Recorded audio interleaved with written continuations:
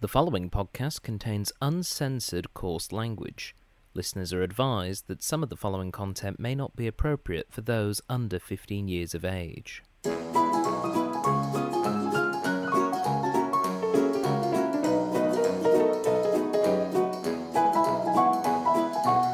Hello everybody and welcome to the Cinema Catch-Up Club, the podcast for films that you probably should have seen by now. I'm your host, Dr. Stephen Platt. Thank you very much for downloading this week's episode. And this week we're throwing it straight over to our special guest, Mr. Robert Woods. Oh, hello.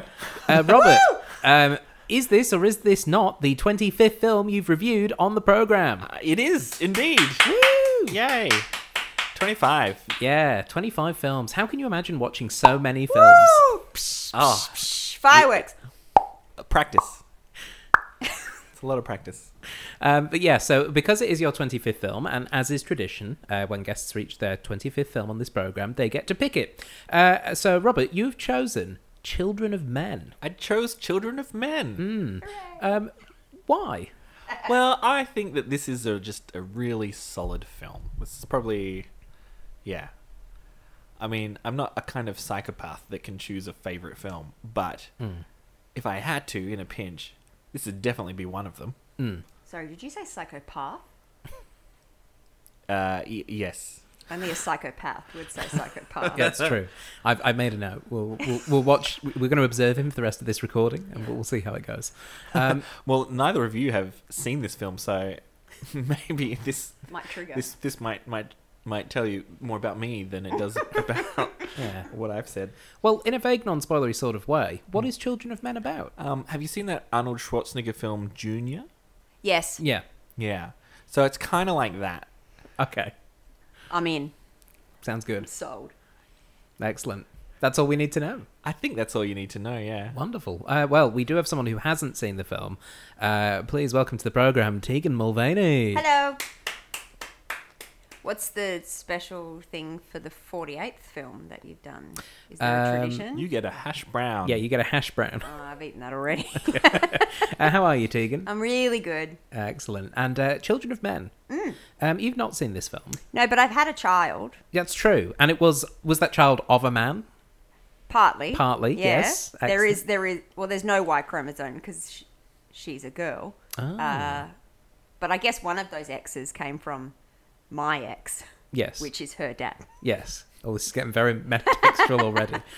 So, obviously, without seeing that film, I'm going to presume that you having had a child means that you're going to be uniquely, well, maybe not uniquely, lots of people have children, but you're going to be, of the three of us, you're going to be pretty uniquely tuned in to the Maybe. themes of this film. We'll see. We'll see what happens. It might do. It might make me... I can't think of... I need to wee, and that's that's playing on my mind a little bit. I'm very excited to see this film, though. I know bits and pieces about the story, but I've been told it's a very bleak film, and I like bleak films, so I'm intrigued by what that means for this film. The concept is, in itself, pretty bleak, isn't it? Yeah. Yeah. So, A world where can't have babies. there's no more children. Yeah. Yeah. Yeah. It's pretty sad. Sometimes as a mother, that sounds great.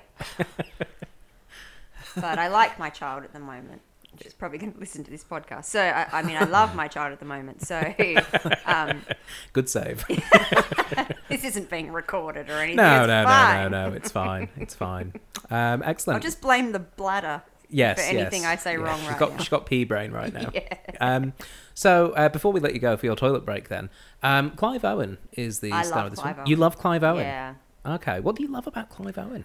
It was when I saw Closer, the movie Closer for the first time. Because I think that wasn't that his big... I know he'd been in other things, but that was the film Yeah. that kind of thrust him into the light. To light. He was just incredible as that character. There's that scene in Closer where he is confronting Julia Roberts about infidelity, and he's so bitter and nasty, but it's all contained in that. And I remember going, oh my God, that's one of the best performances I've ever seen on screen in that moment. There's a lot of stuff bubbling under the surface Yes. there that he can put out there for you to read Absolutely. into. Yep. You don't need it. It's not even on the outside, you know that something, you can see what's happening inside for him, which is such a skill.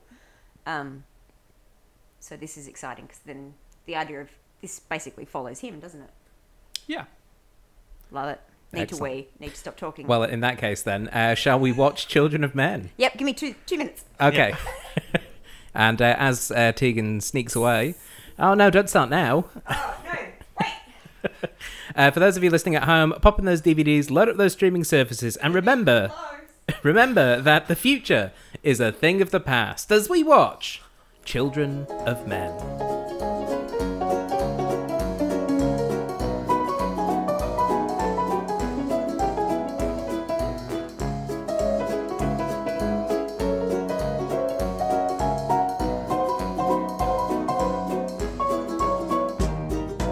Welcome back, everybody. We have just finished watching Children of Men, and I'm joined once again by my special guests, the film birthday boy, I guess is the term, Robert Woods. Oh, yep, okay. I'll take it. It's your 25 today. 25 films today, yes. Yay. And how are you, Rob?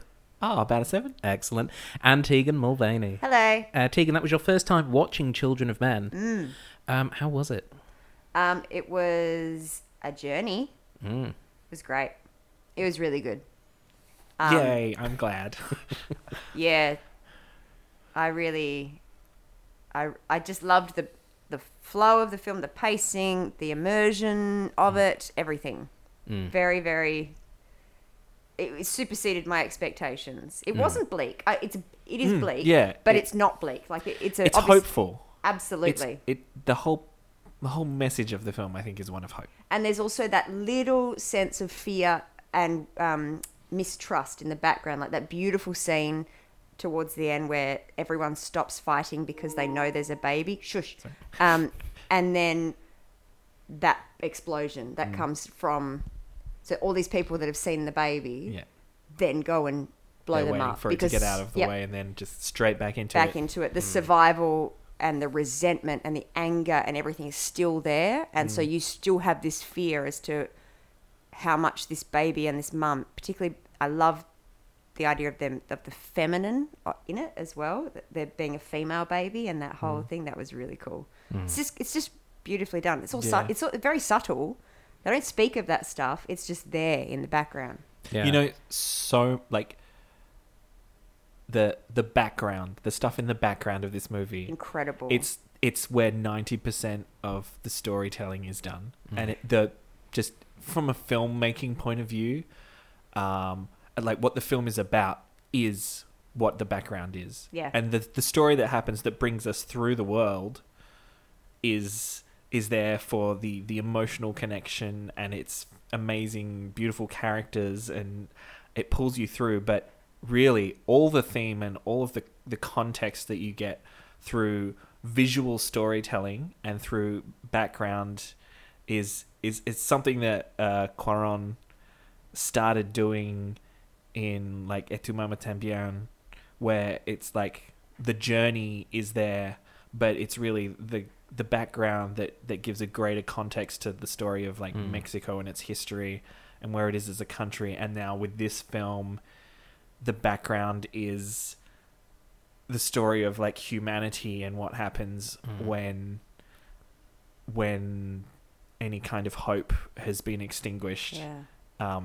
And how it all falls apart. And they're just like, it's a film that you can watch again and again and pull out, Find something else. So many things every time, new things. There's so much detail in it. It's got one of the most like iconic opening shots of a film that I don't think is actually discussed that much. Because as soon as it came on screen, all those people watching the news report of the death of the youngest person in the world, I went, I've seen that shot 5 or 6 times, and I hadn't seen this film before. And so it was sort of going, that's such a great just introduction where you've had the sound of the news reports talking about, oh, there's trouble in the world, and then just bam, devastated people in a crappy little cafe in London essentially having their version of like the death of the Princess Diana, like that kind of thing. And it just puts you straight into where this setting is, which is this place is bad and everyone has lost hope, as you say. Yeah. And I think it's really interesting as well, because obviously Cuarón is obviously a Mexican filmmaker, but telling a story that feels very British, the way it's put together. And you know, obviously it's an adaptation, but you know, it's not his story. But I really appreciated, as the film was going on, that the key creative control in Cuarón had this fantastic sort of outsider's perspective that really showed up a lot of... But basically, I don't think a British filmmaker would have shot Britain in that way, even if they had all the criticisms of totalitarianism that this film clearly has. I think having that outsider's perspective really shone through in a really effective way. I'd like to watch that. What's that British mockumentary that was made in the early 90s or late 80s about the world having a nuclear attack? Threads? The Day After? Or it's one of those two. They both sound very familiar. Threads was the BBC. That's the one I'm thinking of. I think I'd like to watch that after watching this and just because it's the only thing I can think that comparatively might look the same. I haven't seen it, but the bits I've seen, I'm like, that feels like a Threads-esque sort of storyline, but they've taken it to pure a documentary, you know, setting as opposed to a narrative and a fictional. I always heard that the filmmakers talk about trying to make something that, even though it's like a future dystopia, the story was about the current day. Yeah. It's very firmly rooted in the current day, and they wanted it to feel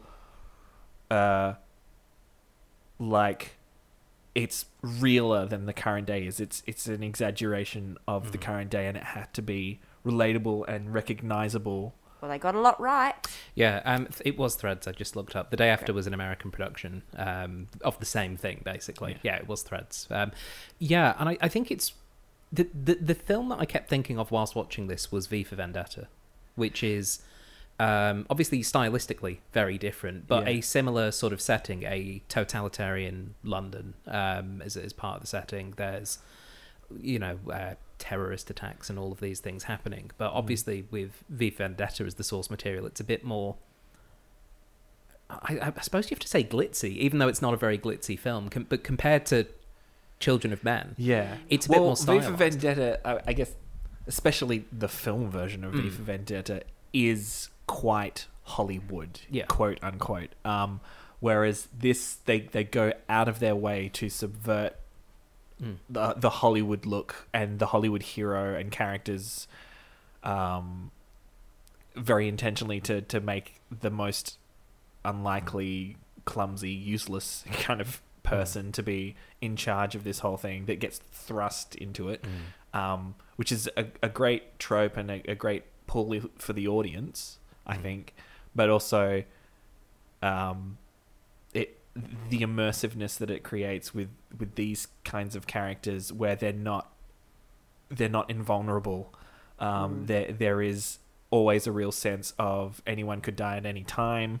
The way that I just remember the poster when I went to see it, and it says Clive Owen, Julianne Moore, and when Julianne Moore died at the time that she dies, I was like, all bets are off. They're gonna kill anyone. No one is safe. I don't know where this film is going. Yeah, and I think it's just incredibly effective. The story is actually, for such a fascinating setting, quite simple, which is arguably to its benefit, because, as you say, it allows all of that fantastic world building space to breathe, because you don't have an overly complicated story.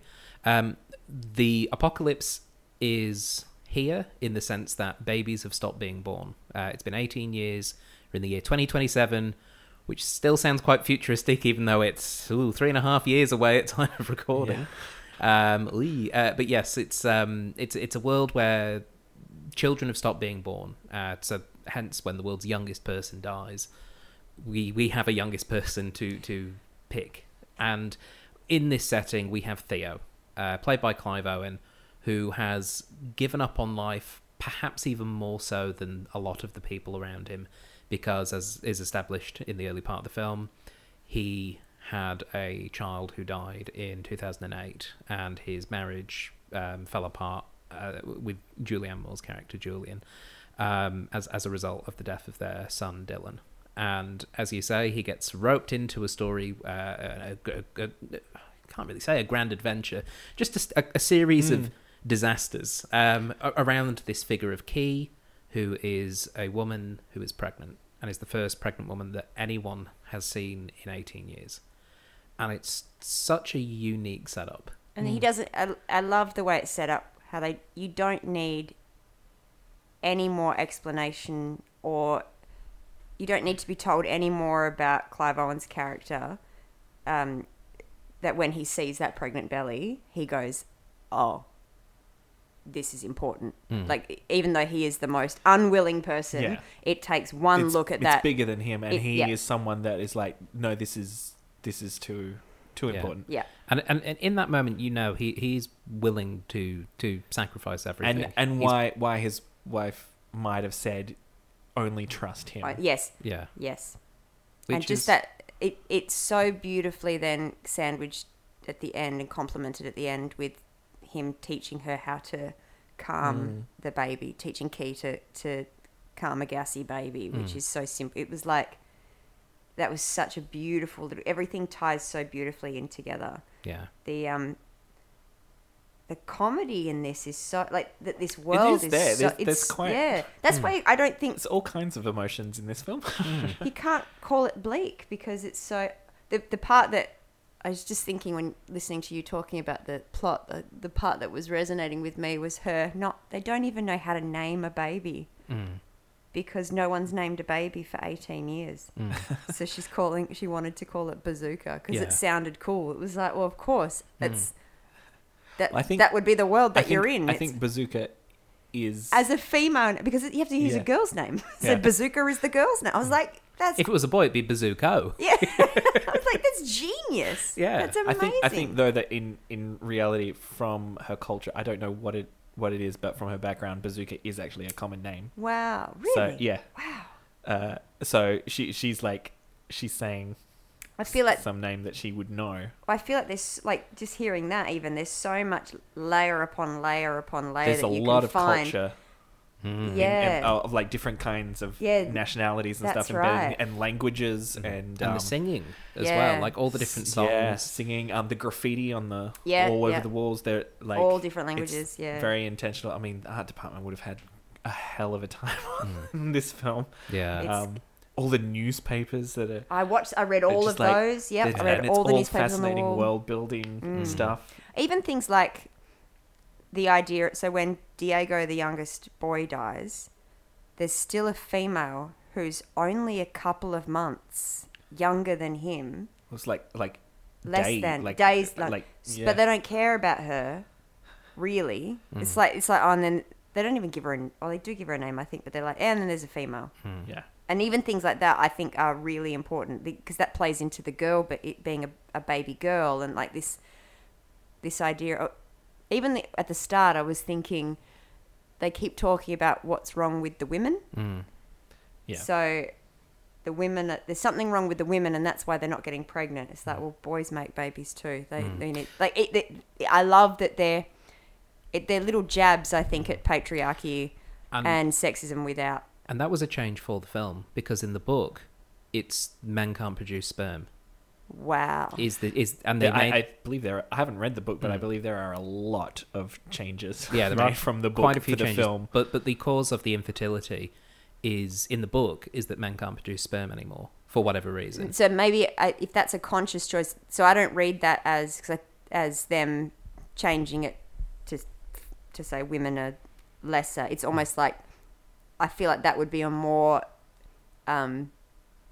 it makes more sense to me. Maybe it's the female in me is how I was going to phrase that. The chick in me.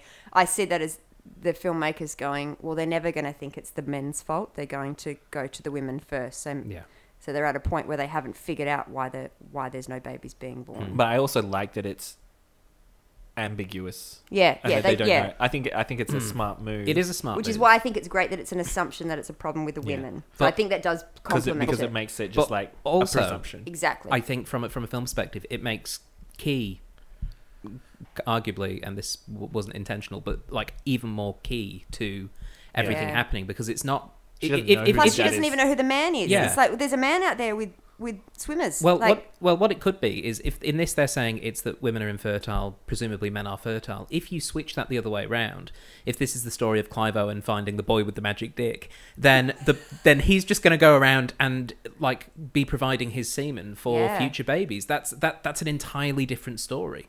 You don't tell the same story, and I really hope it's called the boy with the magic Boy with the dick, Magic because Dick. that's a killer That's title. actually a film that does exist. Oh, is it? Yeah, Okay. it's called A Boy and His Dog, Okay, and it is a future post-apocalyptic film. It was made in the 70s. right. It's quite something. Okay. Well, I've been making that. We can watch that one for your 50th. If any you Yeah. chance that they've influenced that? I don't think so, because I think more than specifically fertility, that because they made it ambiguous, to me, it's more that it's a metaphor for fertility breeding hope. Okay. And being that light in humanity, for looking ahead for a future and trying to make a future that is worthwhile. And this is a story of what happens when we let the despair take over, and that's completely extinguished. So it's like what happens to the world when there are no children's voices in it, Yeah. when there's no future, when Then because of and- whatever it is, Yeah. whatever's going on in the world, we don't have any hope, we don't have any light. Because we're not talking about anarchy, we're literally talking about there is no future. Yeah. This is not nihilism. so- This is an actual Yeah. reality. Was it Luke that said the future's just around the corner, or was it that that was the radio Luke when they were in the car? Skywalker? No, Luke said Chiwetel Ejiofor's character. Oh, yes. Yeah, but while Luke's driving the car, you have that host going, "Here's a song from 2003 That's that right. when the future wasn't just around the corner." That's right. Which is a really fascinating idea, because, like as you say, it's a very exaggerated version of what a lot of the political fears of the mid-2000s were. And like I did see quite a few, be liar Blair sort of posters and things like that as part of like the historical documents and things like that, which were current in the mid-2000s. But what I also really think it does is, if there is no future, Clive Owen, as Theo says at one point to his cousin, he says, "Why do you care? In 100 years nobody is going to be around to remember it," which is why I think you have the people in cages and being treated and abused so openly, because they're essentially living in a world where there is no consequence. Yeah, now. war crimes, it doesn't matter. Because in 50 to 100 years, nobody's going to be around Yeah. to remember. Yeah. And I think that's such a fascinating idea. And just seeing what happens to the world when that kind of nihilism and despair is so prevalent, and trying to see a semblance of reality carrying on. Everyone's eating vegetables, I noticed Yeah. as well. So there's Well, I think like that because they're care like with the animals. there's no one left to farm, so all the farmlands fall apart. Like everything is decaying and broken, because why bother, like Yeah. keeping infrastructure clean and up to date. I wonder if that feeling of hope comes from the amount of nostalgia. They really shine a light on the importance of nostalgia and memories in this. That's what people are clinging to. That's right, and we see photos of youth and babies and children constantly through this. That beautiful old couple in the Russian house. that was to see the old woman as a young woman in the photo, and then see her playing with the baby. Those moments, I think, maybe they showed that hope wasn't dead. It's just hidden away in It's there, in but the artifacts. like the society is kind of just but they need a symbol. yeah. It's it's great, Robert. This is a great choice. What I have to say. I really love about it is the I'm a big fan of science fiction and action and those kinds of films, but this is that, but in such a grounded subtle way where it had this emotional through line that really... I remember my first viewing experience of this. I was really affected by it. And I just loved the emotion of it, the story of it, coupled with the technical specificity and just the sheer cinematic brilliance on display. So it was like, it's almost an amazing example of both of those sides of the art form for me. The technical filmmaking and the artful emotional storytelling that pulls you in as a human, and the humanity of it, and the some of the things they do with the camera and the sound and in this, and just Alfonso Cuarón is someone that's always trying to make an immersive experience for an audience, and he's grown from this film and doubled down on that with each successive film. But just like doing the opposite of the Hollywood thing, where if a sequence is becoming more heightened and more intense, instead of cutting more, he cuts less, and he and to the point where you're just pulled along in real time, and the most intense sequences don't have music and don't have edits, and it's the opposite way of thinking to most films, and just some of the things they pull off doing in that style, so just the sheer magnitude of the organization boggles the mind. I think it makes, as a viewer, and because the film is older now, like I think it makes a few things more you're more forgiving of things too, like the CGI baby is you can tell it's CGI, but I was watching it going, I don't care, because it's so important that is a newborn and not a 3-month-old baby or a 6-month, like it's and you know what? Not the baby. Yeah. That CGI baby is so much better still than CGI babies that we've had in the last 10 years. Or the fake baby from Hurt Locker. Yeah. The fake baby from Hurt Locker, the fake baby from American Sniper. That's what I mean. Not Hurt Locker. The fake baby from bloody Twilight. I was going to say the Twilight baby. Because with that one, it's the fragility of a newborn. Like that is a director who understands that baby needs to be newborn. The thing that got me the most the first time I watched it, and I'm someone that hates babies, right? I don't can attest. I don't care about your baby. Loves movies, hates babies. That's Robert Woods. But let's get Maisie on the next podcast. The one where the point where I realized how much the film had hooked me was when she gives birth in that incredible long sequence, and he pulls out the baby and it's lifeless. Yeah. Just for like split second. Like it's 5 seconds maybe, and I just I was so devastated and worried and concerned, and then it comes to life and it was just like a wave of relief. I'm like, holy shit, I'm really invested in this. What's going on right now? Yeah.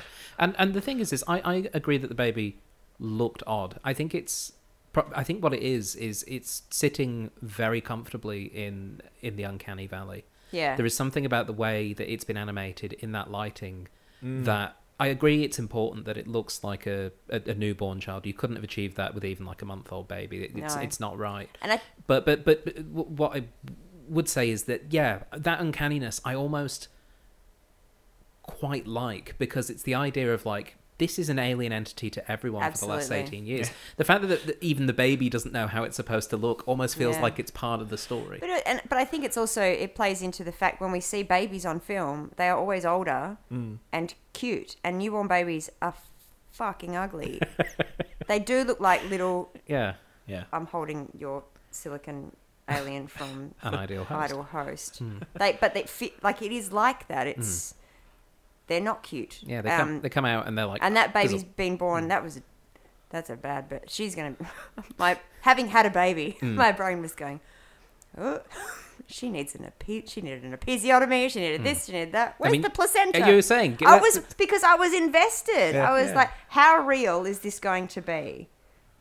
Because there was so much reality in it that I was thinking, well, the placenta's got to come out, and we're going to gross everyone out in this podcast. No, go for it. Or like,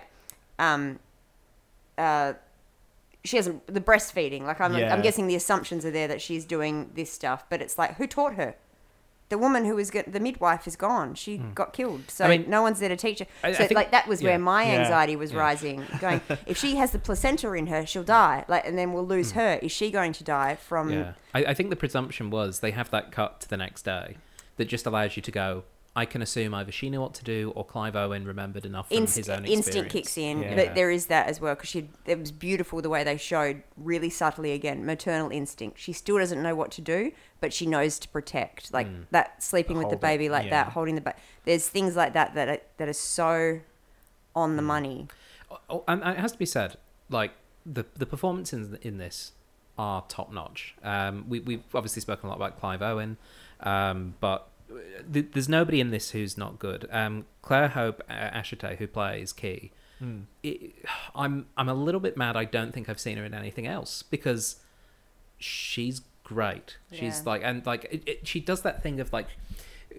She has these little lines where it's like, what are you doing? I'm protecting the baby. She just has this like little bit of like attitude to her, which is, yeah, that's exactly what you'd say in this situation if Clive Owen's like mother goosing her while there's they guns do going give on. her a couple of those lines that Yeah. that endear you towards her. Yeah. I Yeah. particularly liked the who's the father? What? I'm a virgin. Yeah. He's like, what? Yeah, cha, be wicked. Yeah, that was great. But we do have to talk about we mentioned Julianne Moore, who not in this for very long. She's really good. She does a lot of heavy lifting. That was Yeah. my only little critique of this film is the parts that are where they're not having to do any setup. It's just happening. They are fantastic and they're so immersive that there was just a moment at the start, and Julianne Moore has to, like you said, does a lot of this. Yeah. There's just a lot of this. We're setting something up. Wait for it. And the payoff is there with the pregnant belly. But there's just a bit of dialogue at the start where I'm like, yep. On the whole, though, that's I a think- lot of vague dialogue. I think, yeah. But it's said by wonderful actors, so you get away with it. I feel like they try and get through it as quickly as possible. I mean, Yes. exposition is hard at the best of times. Yes. I think the way this film handles exposition is they try and hint at as much of it as possible, and the rest they try and show. And the showing the is so background. successful. I think Yeah.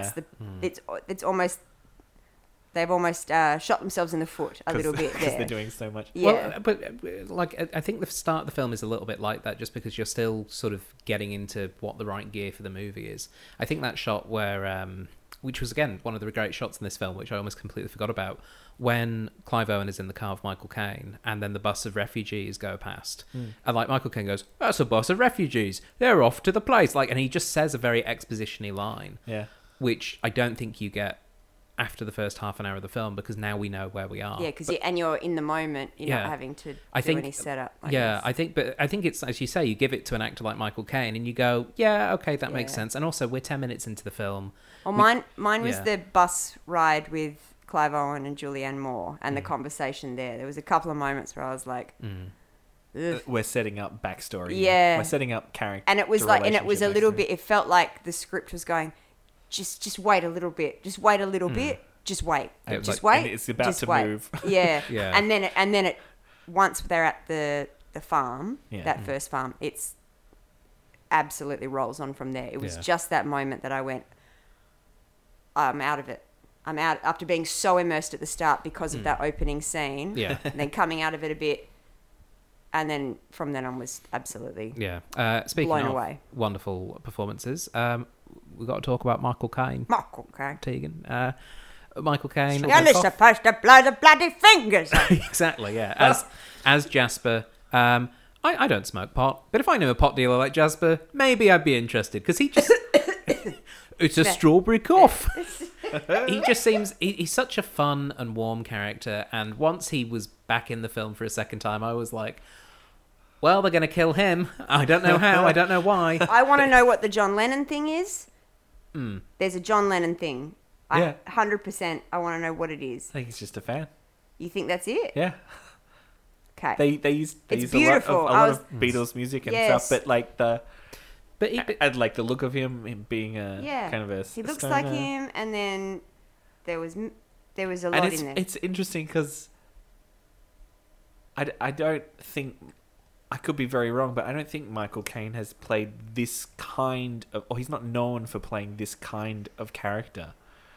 He's usually more stately or more gruff, whereas this was Yeah. like, I don't think I've ever seen him this like, Hippy dippy. this like Yeah. joyous and hippie, and I was like, this is a really refreshing It was turn from him. and he he's- was beautiful yeah, in that role. so It good. suited him, yeah. So Michael Caine did actually base his performance on John Lennon as part of it, and it is essentially just they were fans of John Lennon, I think, and also like this is a story about hope and giving peace a chance Yeah. as well is like part of it. But I feel like basically Michael Caine has said that part of when he was building this character was he did base it around John Lennon because John Lennon was so integral to him in his life of that idea of someone who's a pacifist and A larrikin as well. and those things. that's a really great sort of frame for Michael Caine to then build this Jasper character from, who is just really lovely. Yeah, and you yeah. wouldn't get it unless you're a John Lennon nut. Mm. Like I think it was clearly there was a look, and then there was mentions and Mm. stuff. I was like, it's quite sweet. Yeah, and it's really interesting because I feel like you could have had this story without the Jasper character, but I think it does a really important thing of showing a little bit where the good people or the hopeful people have gone, which is he's a relatively good person, but he's hidden away from the Still world. shows nostalgia. Yeah. Again, it's that sentimentality that Yeah. is still there. The other thing, this is probably a massive reach, but I wonder if John Lennon, they kept trying to kick him out of America because he wasn't wanted there. Yeah. Because there's those sort of, refugee, illegal immigrant things there with him as well. There could be a connection. Could be. But it does feel as though Jasper sort of represents like a counterpoint for Theo, because Theo has lost all hope. He's got whiskey in all of his pockets and all that kind of thing, whereas Jasper is somebody who I think has lost hope in a different way. But he's hanging on. He's Because I see the main couple where that their child died, and one doubled down on political activism and the other went the opposite way and left political activism. And then you see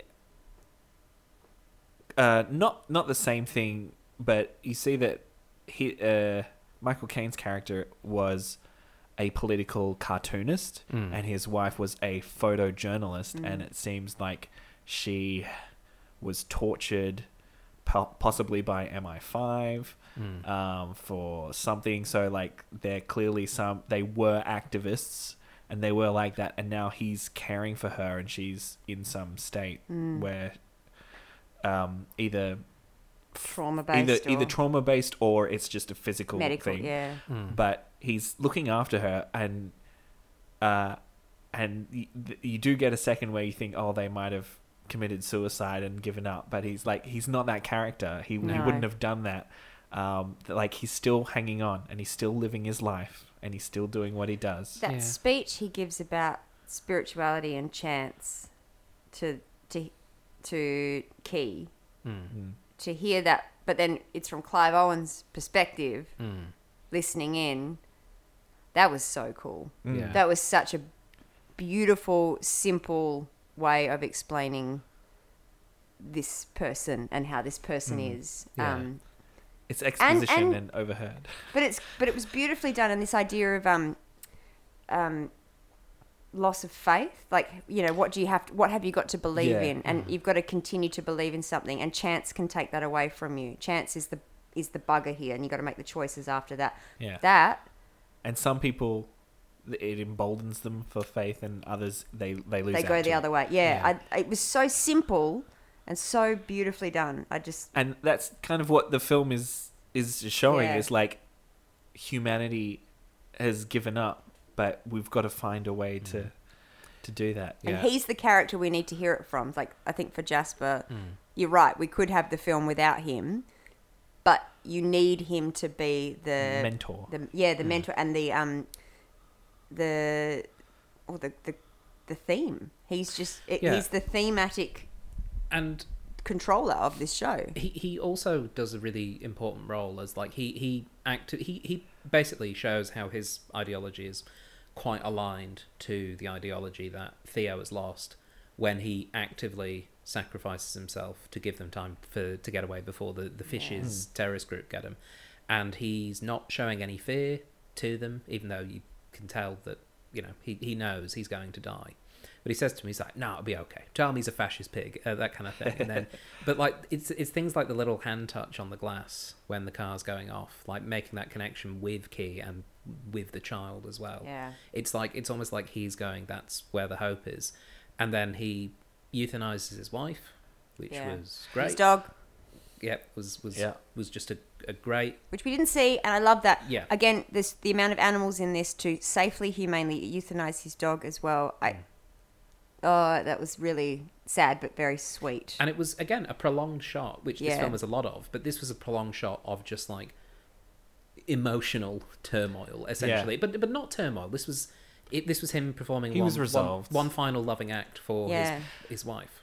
Don't come out of it feeling traumatized. No. And even though his death, he gets executed by terrorists in his front garden. Terrorists or revolutionaries? They're terrorists. Revolutionaries. Yeah. Because I think But- I think Revererists. the Fishes have. I think the Fishes' ideology is not that far aligned from Jasper's. No. It's just the way they're going about it, and the way that Julianne Moore's character wants to go about it is different too. Yeah. Yeah. And it's the wrong, like, it's fighting for good reasons the wrong way. Okay, what about bastards? Because they're But isn't that? I mean, Yeah. that's the crux of war, though. Yeah. Two people Yeah. think they're right, so they shoot each other and kill everyone. Yeah, it's an interesting one, but it's the fact that regardless, he like stands up to them and dies telling a pull my finger joke, and like keeps telling the joke despite having been shot twice because he's buying them that Oh, time. it's such a beautiful scene. Yeah, it's so well done. And love it. yeah. I wonder how much some of those scenes, like when you mentioned the hand to the window, how much they found on set, Yeah. and how much of that, because you've got those characters in such good hands with those performers, and a beautiful production crew around them as well. It makes me wonder how much of those moments they found on set, because there's so much going on in the backgrounds. There's so many unspoken moments. It's like that feels like something they found then and there, because there's so much emotion in that. Like, I can't. I wouldn't be surprised if it was one or the other. To be Yeah, honest. true. Yeah. Because the idea of reaching out for that hope, Yeah. and that future is an image that is throughout the film Yeah. from that point on, and increasingly so more towards the end, and it's less about with the way that the film ends finally. It's and we're with Theo all the way through to the end.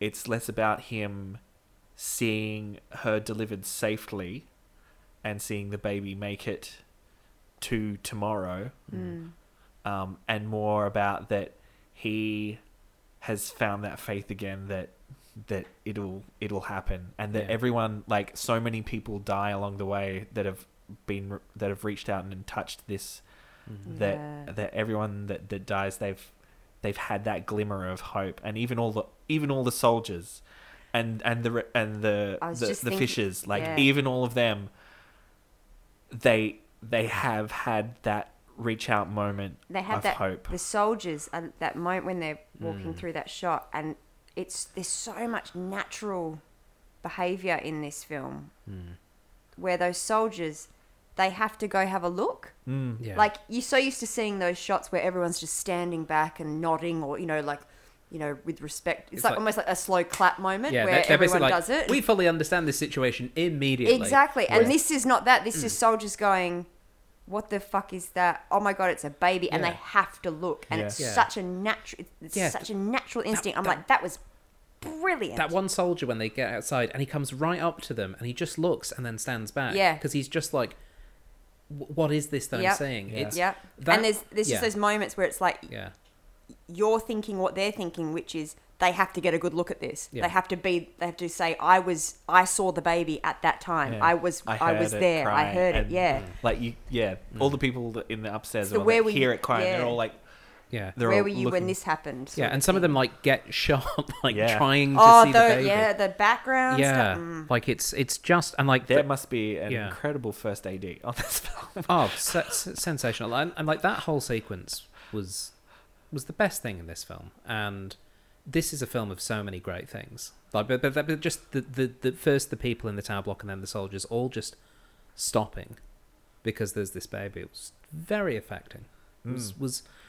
And it was good just choice, wonderful. Rob. Yeah, well done. Thank you. I do want to give a little shout out to Pam Ferris as well, because so good. we've talked over her a little bit, but as the midwife, just very supportive. Again, someone who understood the assignment, sacrificed themselves on the bus, pretending to have the religious connection, and we saw it was spelled out what was going to happen to her. She was dead within a couple of minutes because of what was happening with we saw her at the start of this process of people being stripped down, shot and taken away. That imagery is so awful. It was just all of the and reference imagery from this. I saw an interview with Alfonso Cuarón.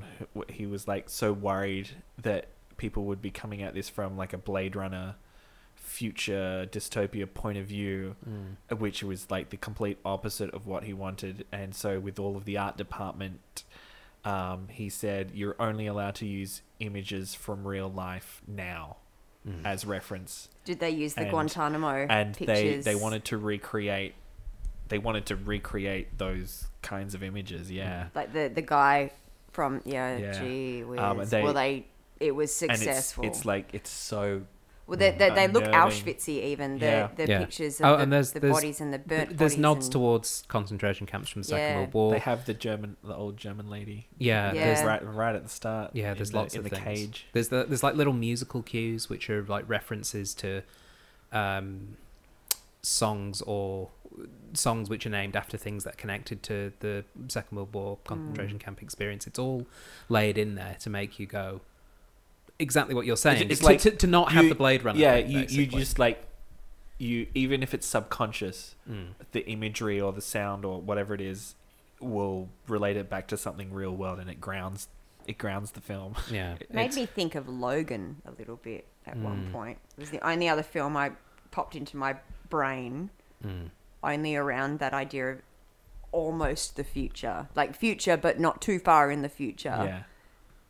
And we're right at there's a lot of familiarities in the bleakness of that are unnerving, because it's like maybe we should just make the governments watch this film and be like, don't do this. We're 3 years off this. Come on, guys. I was so weird because like this is 2006, and every year it feels like it's not gotten any further away. No, that's why I know I said it when we did a wee break because I had to wee, but when I saw the euthanasia kits, because we're in Perth, Western Australia, and that's been a big thing around WA for the last few years. That was a thing. So that even seeing things like that, that's where we're at. Like it is a DIY at home kit that obviously there's much more legislation around it and things. But even that, I was going, it was reminding me of all the conversations that the people were having about their worries around it. Like, what about if people want to kill themselves and kill their partner? What about if they do this? What about that? What about that? And then you see it there. I was like, oh, that's very real to our experiences now. Yeah, like every time I watch it, it always... Something new. There's something in it feels very prescient to the time. Yeah. It does. Before we get to the trivia, little shout out as well. Chiwetel Ejiofor, every time I see him in a film, he's playing someone who I end up hating by the end of the film, and he's so good at it. But I loved that last conversation he had with Theo. Just that throwaway line, I had a sister. Bang, bang, bang. Bro, and then... Yeah. Like, but also just like the fact that he didn't know it was a girl. Yeah. Like just things like that, really lovely details where it's like He didn't care. he didn't Yeah. care He about didn't them. care. And that's he kind of realizes... Yeah. And that's when you go, you are doing this for the wrong reasons. Yeah. I think that cements, you know, what you said about revolutionaries or terrorists. Or terrorists, yeah. I think that cements, maybe even in his mind, It's the wrong it's reason. a terrorist act. Yeah. It is a world of terrorists. Yeah. Yeah. Because there's no humanity in No. what he's doing. Peter Mullen as Sid. Yeah. Sid thinks we need to get moving. Yeah, he ended up being a bit of a bastard, but also like just what a great performance from Peter Mullen. Just superb stuff. It's refreshing to have such a over the top performance in a world like that of played down. By the time you get to it, yeah, you But need it. he reminds me of, because we were talking a bit about War of the Worlds, because obviously the 2005 War of the Worlds was a couple of years before this. yeah, But it reminds me of, from the various versions of War of the Worlds, the infantryman, the soldier who has survived all of this chaos but has sort of lost his mind and wants to build a new society underground. And he's like, let the Martians of the surface, we'll live in this wonderful city in the middle of the earth and all this kind of stuff. But he's like a deranged, essentially like dangerous person who has sort of lost his grip because the world has nothing for him to hold on to. yeah. He's And kind of Sid feels like that. he's kind of corrupt, but he still has power. Yeah. It makes him dangerous, kind of on both sides. Yeah. Untrustworthy, and it's like obviously that's exactly what he is. He's the He lives for himself. good or evil. Like, we don't know if we can trust him or not. Yeah. Do you think Theo survives the events of the film? I feel like it's left a bit open-ended at the end. No, he very clearly dies. You think he's... Okay. Yeah. Because I was viewing that as... I thought he was dead. You thought it was ambiguous? And well, I thought he was dead, and then as it cut to black and you have the title card with the laughter, which I know is symbolic of the future, but a little bit of me did make me think, oh, would he have... Like, I guess it's that finding hope. I had then hope of like, Sure. maybe he at least survived being dragged onto the boat, like being dragged onto the tower. I have always read it as he dies before Key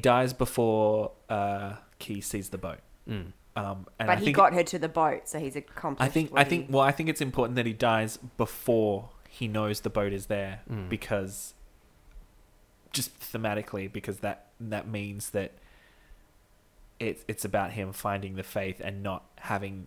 He can't have faith if he sees the boat. Yeah. So it's about him. He's believing the boat will be there. That's the chance.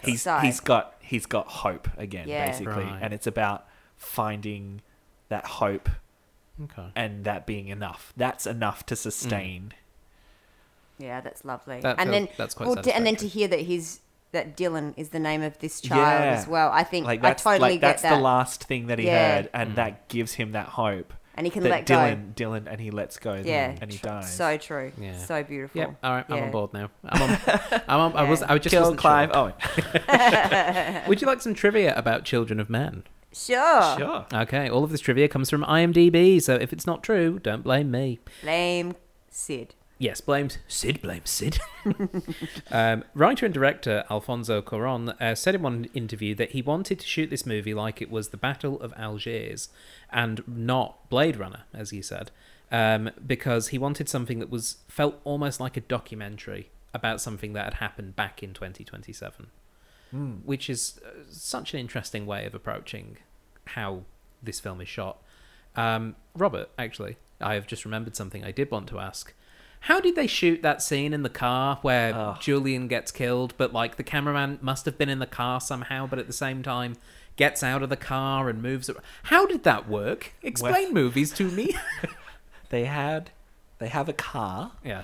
And all of the actors in the car, all of their seats can fold backwards and sit down flat. Right. And then the camera there is no roof on the car. That's a Right. digital roof Okay. because the camera is hanging from a robotic arm on top of the actors and can move back and forth and left and right. And as it does so, their seats fold back so their heads don't hit the camera as it moves around. And then the car is driven by a man who is in front of the car. It's kind of being towed. And then above the car, there is a whole nother bubble where a focus puller and the DP are operating the movement of the camera as it moves, so it has full 360 degree Are there capability. photos of this setup? Yeah, there's behind the scenes Wow. footage of the, and there's them rehearsing with all of the extras and the stunts because it was all one shot. And then it's obviously a handoff for the camera sliding out and then coming out from the door and then being a steady cam. Yeah.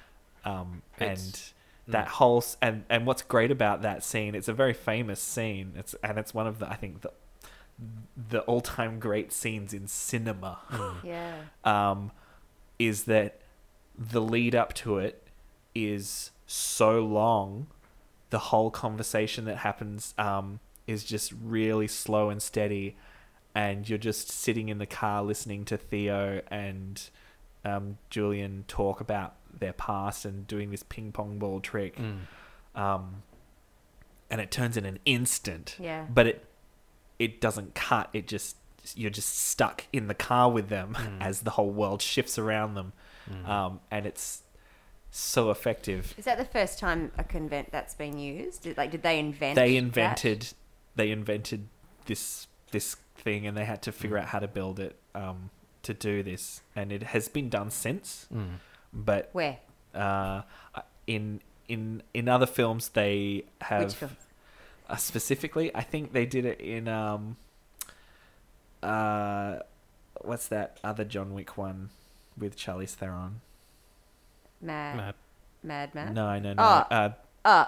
Blonde, Atomic Blonde. Atomic Blonde, yeah, I yeah. think there's a fight that she has up and down the hall, and then goes into a car, and then it turns into a car chase, and that's like 17 minutes long. That's like ridiculous, but like I think other shows have done it, but since then, or like they've built, and you know, people have built additions to cars or like platforms next to cars so that they can shoot on them, but I don't think they've done moving cameras inside a car before. Yeah. It's just brilliant.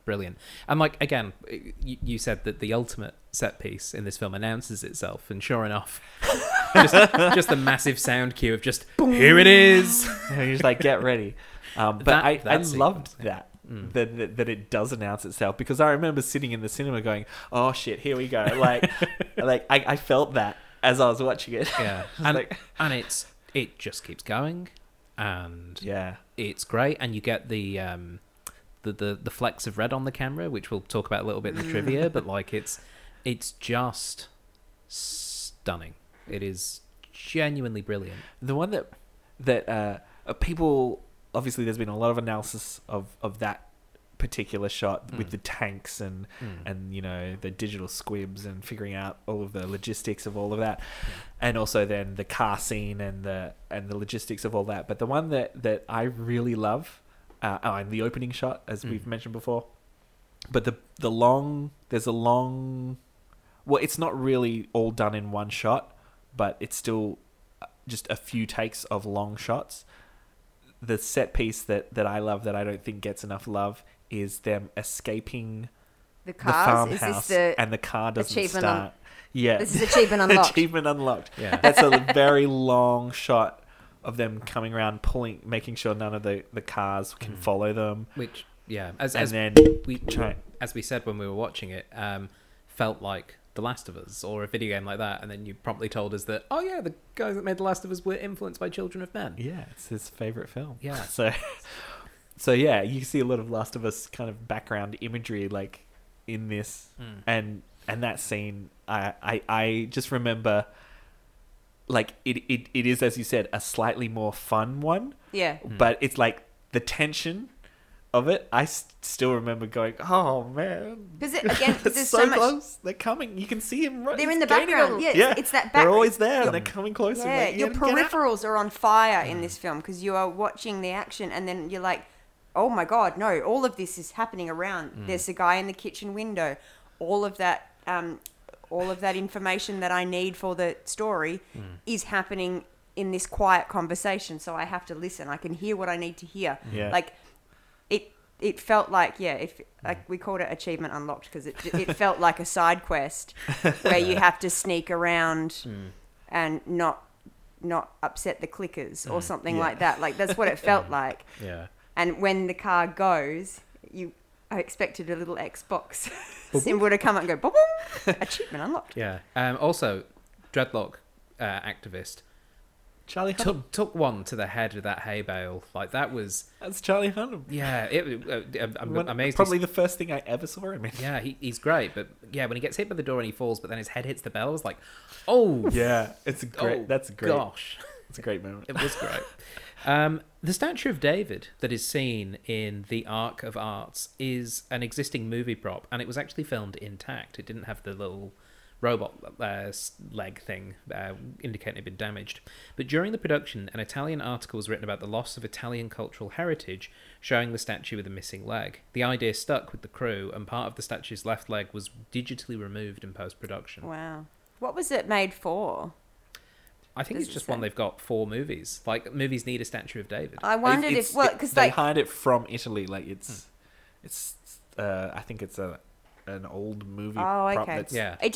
It made me think of like, so this is obscure, but, so the beginning of Rocky Horror was going to do it. So Rocky Horror, if you look in the background of that film, there is, works of art all through that, like the Mona Lisa and all of those, and Statue of David is there because it was going to set up a joke that Frankenfurter did exactly what Old Mate did, where he just Danny acquired all of the art because he thought it was good looking, but didn't care about it. It was just there because someone needed to have it. So that's what it reminded me of that, particularly when I saw the Picasso. I was like, oh, that reminds me of Rocky Horror, where they had all this in the background because the backstory was about Frankenfurter just buying the crap out of all of these artworks and not caring about them at all. So it just that was such a cool moment. It was lovely. The movie obviously never explains the reason for the infertility, and director Caron basically said he really dislikes films that are very expository or scenes which are expository. He said, quote, "There's a kind of cinema I detest, which is cinema that is about exposition and explanations. It's become a medium for lazy readers. Cinema is a hostage of narrative, and I am very good at narrative as a hostage of cinema." End quote. Oh, what Beautiful. an icon. Yeah. I think he's my favorite director. I love him. I just love him. Yeah. It really resonates, that idea of, maybe that's an improv thing. Could be. Yeah, it's that, because in improv, we talk about having to tie loose ends together and tie narratives together, but then do we have to? It's like, what's more pleasing for an audience is them leaving a show and making up their own reasons for certain things. It's my Donnie Darko analogy again. Yeah. The Donnie Darko original version is fantastic, and the director's cut is absolute crap because it answers all the questions. I'm totally on board with him. Yeah. At the beginning of this movie, as Theo leaves the coffee shop, a tall, pointed building can be seen in the background. This building is the Shard, and construction began on that in 2009. Is that the Gherkin? Yeah. It's the Shard, is the big, tall, pointy building. Oh, yeah. The Nice. Gherkin's the Gherkin-shaped one, funnily enough. But that was 3 years after this movie was filmed. It was digitally added to the movie. Amazing. So that it would be there for a 2027 London skyline. They are so clever. It's so good. The London 2012 I love that. killed jumper. me. Yeah. And That was brilliant. and a better logo than the logo they had for London Yeah, 2012. they should have watched the film. Yeah. It I was guess great. they could. That would have been tempting fate a little too much, Yeah. maybe. Yeah, perhaps. Much like Akira and the Tokyo Olympics. What happened with that? Oh, in Akira, Which was made in the 1980s. it's set in 2000 It's set in 2019 in And- Tokyo. at the preparation of the Tokyo 2020 Olympics, Yeah. which Tokyo got the 2020 Olympics, Yeah, and then the it world didn't went to happen. shit, Yeah, yeah. but yeah, that's I mean, like, in Everyone fairness, got in in Akira, Feta. they didn't get the 2020 Tokyo Olympics no, either. that's very true. Yeah. But yeah, I just find like that's like obviously that's Yeah. not foresight, but in It trips children you out a bit, doesn't it? it's crazy. Yeah. But in Children of Men's case, yeah, they did so much research, they did so much homework for this. Wow. The opening terrorist attack in Fleet Street was filmed only 2 weeks after the real 2005 London terrorist bombings that happened. So this was filmed in mid-July, and those obviously happened in early July, which I presume obviously had a very big effect on everyone there in terms of Yeah. how it was done.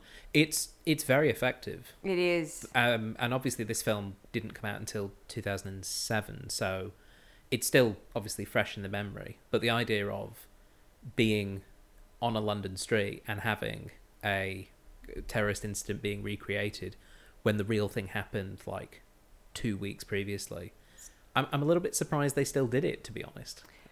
But And I think they, because I just was having flashbacks to it. You meet all the people that die because you Yeah. see them all you see a crowded coffee shop and you see all these people feeling pain and sadness, and then they're blown up. That's a really ballsy act, to particularly after that. That happens throughout. Like Yeah. yeah, People like Russian Liam Neeson, like yeah. I knew he was going to die. As soon as they were like lining them up, I'm like, no, not him. Not him. There's always one person you he go, was not nice him. and he gave him shoes. How Yeah, dare that you. was so cute. It was. In one of the minutes-long takes, the camera got splattered with fake blood. This is the big one that announces Yeah. itself. Director Alfonso Cuarón almost ruined the day of work because he shouted cut, but it was lost in the background with all the explosions, and they kept going. Cuarón ended up saying that it was a happy accident because the film, that scene in particular, is so praised. But yeah, that little splatter of blood, like it feels deliberate. Like it feels like that's exactly what you want for that immersive thing. Yeah. Complete accident. Wasn't meant to hit the lens. Because the same thing, isn't that happen as Dirt, but like Saving Private Ryan and films like that, there's some of that. Yeah. Yeah. It really works for this film because you already feel like you're there. Then all of a sudden you've got crap in your view. It's like, well, that's more real. Yeah. And the fact that it's just 4 little specks of blood as well. Yeah. It's very effective. The last bit of trivia, which is a bit light-hearted for us to finish on.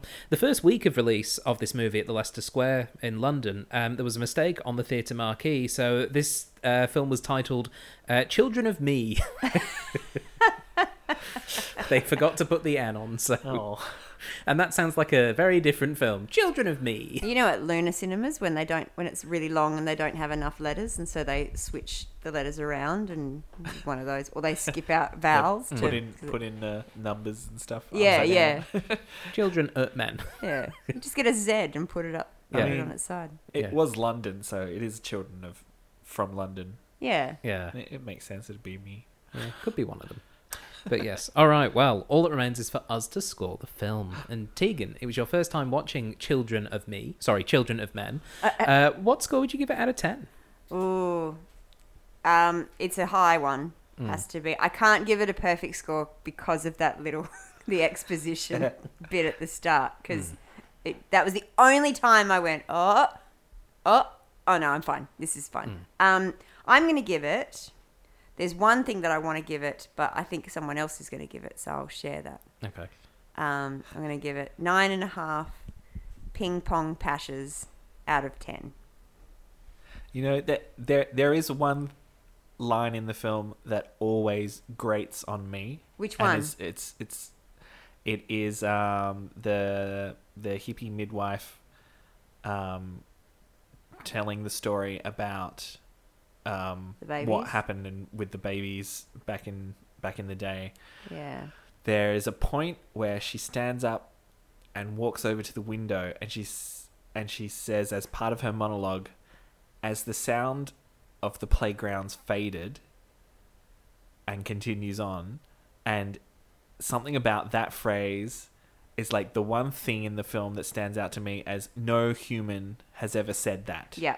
No human would speak like that. This is a written like performance piece. And that's one thing It's an that I'm Oscar just like, speech. yeah, like it's just like Yeah. every like the stuff before it and the stuff after it, I was there, but just that one little bit as the sound of the children of the playgrounds faded, always takes me out of the film a little bit. Yeah. Having said that, I'm still gonna. I can't with this film. It's I got to give it 10 blood splats on the lens out of 10. Yeah, there probably were that many. It's a great film. Yeah. It's superb. It does everything that it needs to do to be the film that it is. It's really hard to kind of think of a way that this film could have been improved, with maybe the odd exception of like maybe a little bit of less expositional dialogue. But to be honest, But who really cares? yeah, I Yeah. feel like it's something that can be forgiven because it just engenders such a particular feeling. It is such a unique apocalypse idea, so well realized, and it is such a great metaphor for hope, as you say. And I loved it, so I'm gonna give it 10. Pull my fingers out of 10. Stegen may have been pulling her own finger during that, trying to get one of Rob or I to I'm say. changing my score. Okay. You've convinced me Yeah. to not care about the expository language now. Okay. It's going to be 10 strawberry coughs out of 10. There we go. Amazing. Wonderful. Especially I since think it we've now deserves it. heard that Alfonso worked so hard to get rid of as much exposition as he could. Yes. Yeah, it's Like, I still think it does a better job than 90% of films Yeah. trying to do Absolutely. world building. Wait, and we're talking about probably literally less than 2 minutes of things Yeah. that make me how long is the film? 2 hours. Yeah. So it's not worth half a point. No. I felt bad. Yeah. And then I remembered strawberry coughs. Yeah. You've brought us a little bit of hope, Yeah. as indeed this film has. Robert, excellent choice. And I'm so glad. Happy that you guys liked 25th. it. Yay. yes, I hope to get 25 more so I can choose another one soon. Yes. Well, I mean, we'll just have to see what the future brings. Well, I'm almost at 50 and I'll probably have to retire a little bit or semi-retire after 50 because we're just like, I feel like I'm on this constantly now to get to 50. And then you're going to be like, fuck off, Deegan. I'm on it every week. No, I'm just like nobody's. If they're putting up with me, they'll put up with anybody else. So, Yay! yeah. But yes, no, Tegan will be getting to her 50th very, very soon. So what will she pick?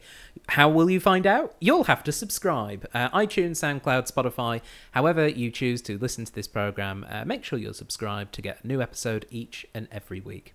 We're also available on Patreon. You can give us $1 a month because, well, one, it helps run the show, but two, we give you some bonus goodies in return. We do have... We give you $2 in return. No, I don't think that would be a very good business model.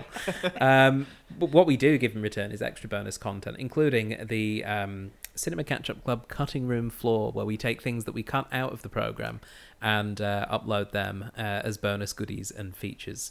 Like Children of Men, the musical. Yes. I've done Gravity, the musical. I know you have. This is the next one. Would, I don't know how you do it as a musical without... You do it the same way you do Gravity, the musical, and do it from the perspective of someone misreading the film. Yeah. Ah, okay. There we go. That's how you do it. All right. Well, You could do it from the perspective of the boy with the magic sperm that actually got Key pregnant. Yeah. And he's walking around this You know what? same... A Boy and His Dog would make a great musical. he's just walking around going, I can bring life Well, to there's things. a whole other like linear storyline sequel here, which is following This guy just him. impregnating all of Yeah. these people. And do you know Yeah. what you know what you call it? Children of Me. That's what you... Children of Mel. Children of Mel, yeah. It's this guy Mel. He's wandering around. We've done it. We'll stage that sometime. Let's stage it in 2027. We can put a musical together in 3 years. Let's do that. And finally, we have a Facebook Me page. swimmers are working. Me swimmers are working. News and updates on our Facebook page. If you have suggestions for songs in our new hit musical Children of Mel, please do let us know. But that is all for this week. So until next time, goodbye. Bye. Ta-ra.